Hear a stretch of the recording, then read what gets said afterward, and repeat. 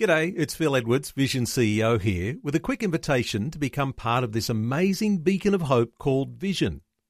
Together we can put our love into action to help people of all kinds build or rebuild their lives on the truth of God. Please consider the part you can play during our upcoming Visionathon appeal, remembering that it's your support that makes Vision possible, including this podcast. Audio on demand from Vision Christian Media.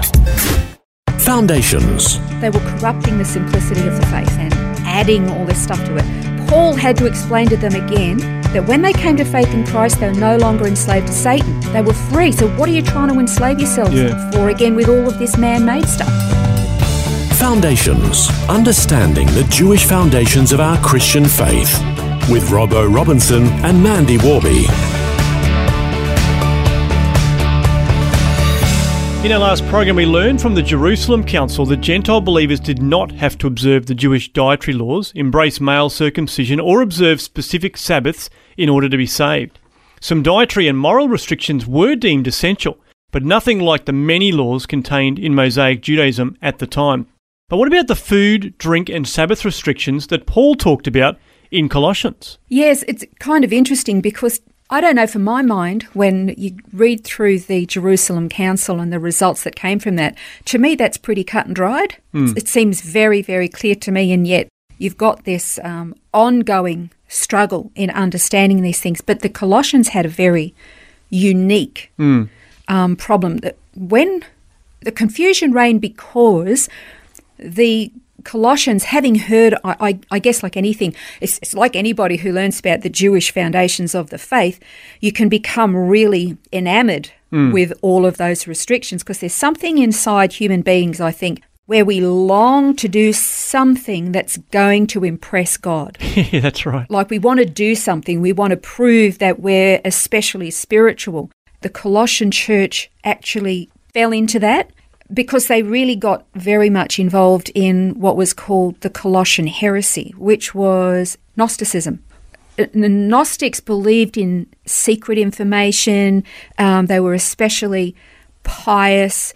They really embraced monasticism and asceticism, and you read about that a little bit later, where they thought that if they could be self-abasing, self-humiliating, even to deny themselves to the point of harming themselves, isolationist almost, that they were especially pious and spiritual, which you don't find anywhere in Scripture. You don't find any of that kind of restriction or instruction of that in order for God to think that you're especially wonderful. Well, really they were kind of embracing the same philosophy of the Jewish religious elite, weren't they? Because they were essentially going in the same path of saying, well, if we can do all these things and observe all these laws and have this extra understanding, or this secret understanding oftentimes it was, that we're actually going to be more spiritual and then therefore closer to God. And that was really the same philosophy that the Jews had. Absolutely. There was like spiritual elitism where they could demonstrate their piety and others would look and go, ooh, aren't they spiritual giants because they deny themselves or something, or they wear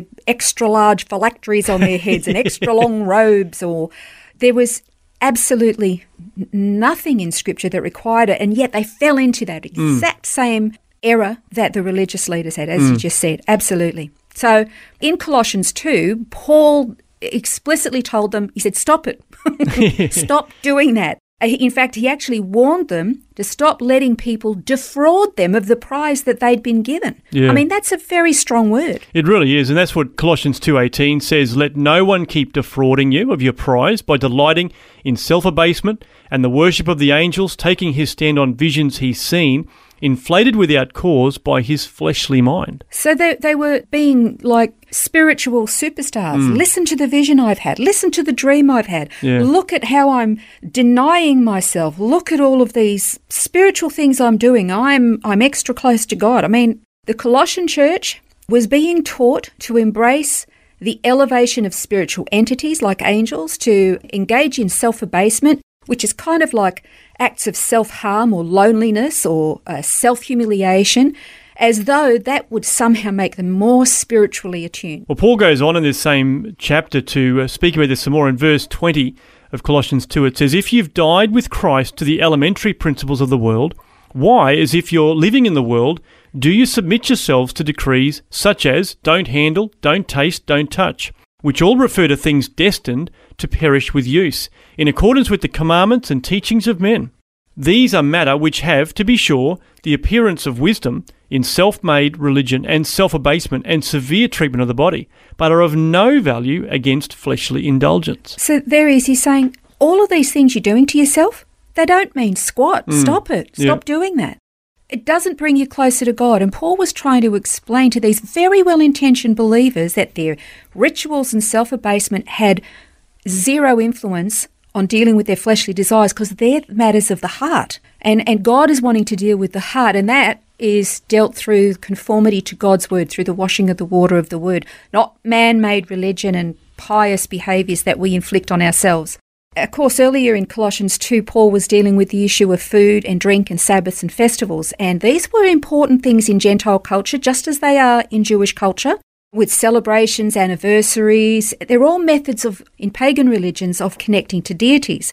And food and drink celebrations is how we fellowship with one another. So the Gentile church must have learned about Jewish festivals and feast days and Sabbaths and dietary laws and all of that stuff. And what they thought would be making them closer to God, they began implementing rules and regulations about them, as well as many ascetic and esoteric behaviours. In short, they were corrupting the simplicity of the faith, making it complicated and convoluted and adding all this stuff to it. Paul had to explain to them again that when they came to faith in Christ, they were no longer enslaved to Satan. They were free. So what are you trying to enslave yourselves for, again, with all of this man-made stuff? That's right. They were just tying themselves up in it all. And Colossians 2 again addresses this. Now, this is verses 16 and 17 where Paul says, "Therefore, no one is to act as your judge in regard to food or drink, or in respect to a festival or a new moon or a Sabbath day, things which are a mere shadow of what is to come. But the substance belongs to Christ." Exactly. So this is the incredible freedom that God extends to man. He has very high and exacting standards that we know we can't maintain no matter how hard we try. And those who enforce stringent monastic lifestyles on themselves generally do so by leaving normal society. They live in ascetic and restrictive monastic communities where they're secluded from the world, where there are no distractions, to engage in, a lifestyle of self-denial and whatnot. And they stay in these communities where such restrictions are enforced.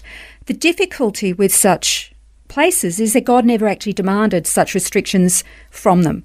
And they've withdrawn from the world and the societies that we're actually supposed to be salt and light in. Now, I'm not saying it's a sin to live in these communities, only that the Bible doesn't say that these lifestyles are required, and they certainly don't make you closer to God. Exactly. So really, it's just a matter of keeping in mind those essential requirements that are listed with the Jerusalem Council, that declaration that they gave, applying what Paul wrote to the Colossians, and there it's clear that there's incredible freedom really for all believers. There is. So no one is allowed to judge another believer on what he chooses to eat or drink.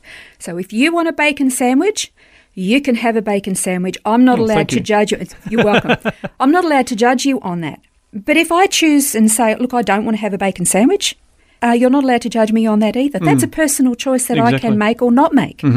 It means all foods and drinks are absolutely fine so long as they haven't been offered to an idol or another god, so long as there's no blood in it and it hasn't been strangled and it doesn't require that I fornicate to do it. Otherwise, it's fine. And nobody is allowed to judge another believer on whether they celebrate festivals, new moon celebrations, Sabbath days. Whatever you want to do with regard to the Sabbath day or a festival is entirely up to you. If you want to observe a Passover celebration, Robbo, you are absolutely free to do it. But if you decided you didn't want to do it, I don't get to sit in judgment on you for not doing it. If you want to go to church on a Sunday or a Saturday, that's entirely up to you. I don't get to judge you one way or another, and you don't get to judge me. So if you were to say to me, go and ask me, what day do I go to church? What day do you go to church, Mandy? It's none of your business, right?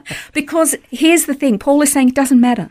Nobody gets to judge you one way or another. Now, in the millennial reign, as far as I read scripture, the Sabbath is the Sabbath, which is a Saturday. But right now, because the substance is Christ and all things have not been complete yet, in the meantime, Sunday is going to be sacred to one person. Saturday is going to be sacred to another person. Observing festivals or feasts is going to be sacred to some and not others. You don't get to judge me. I don't get to judge you.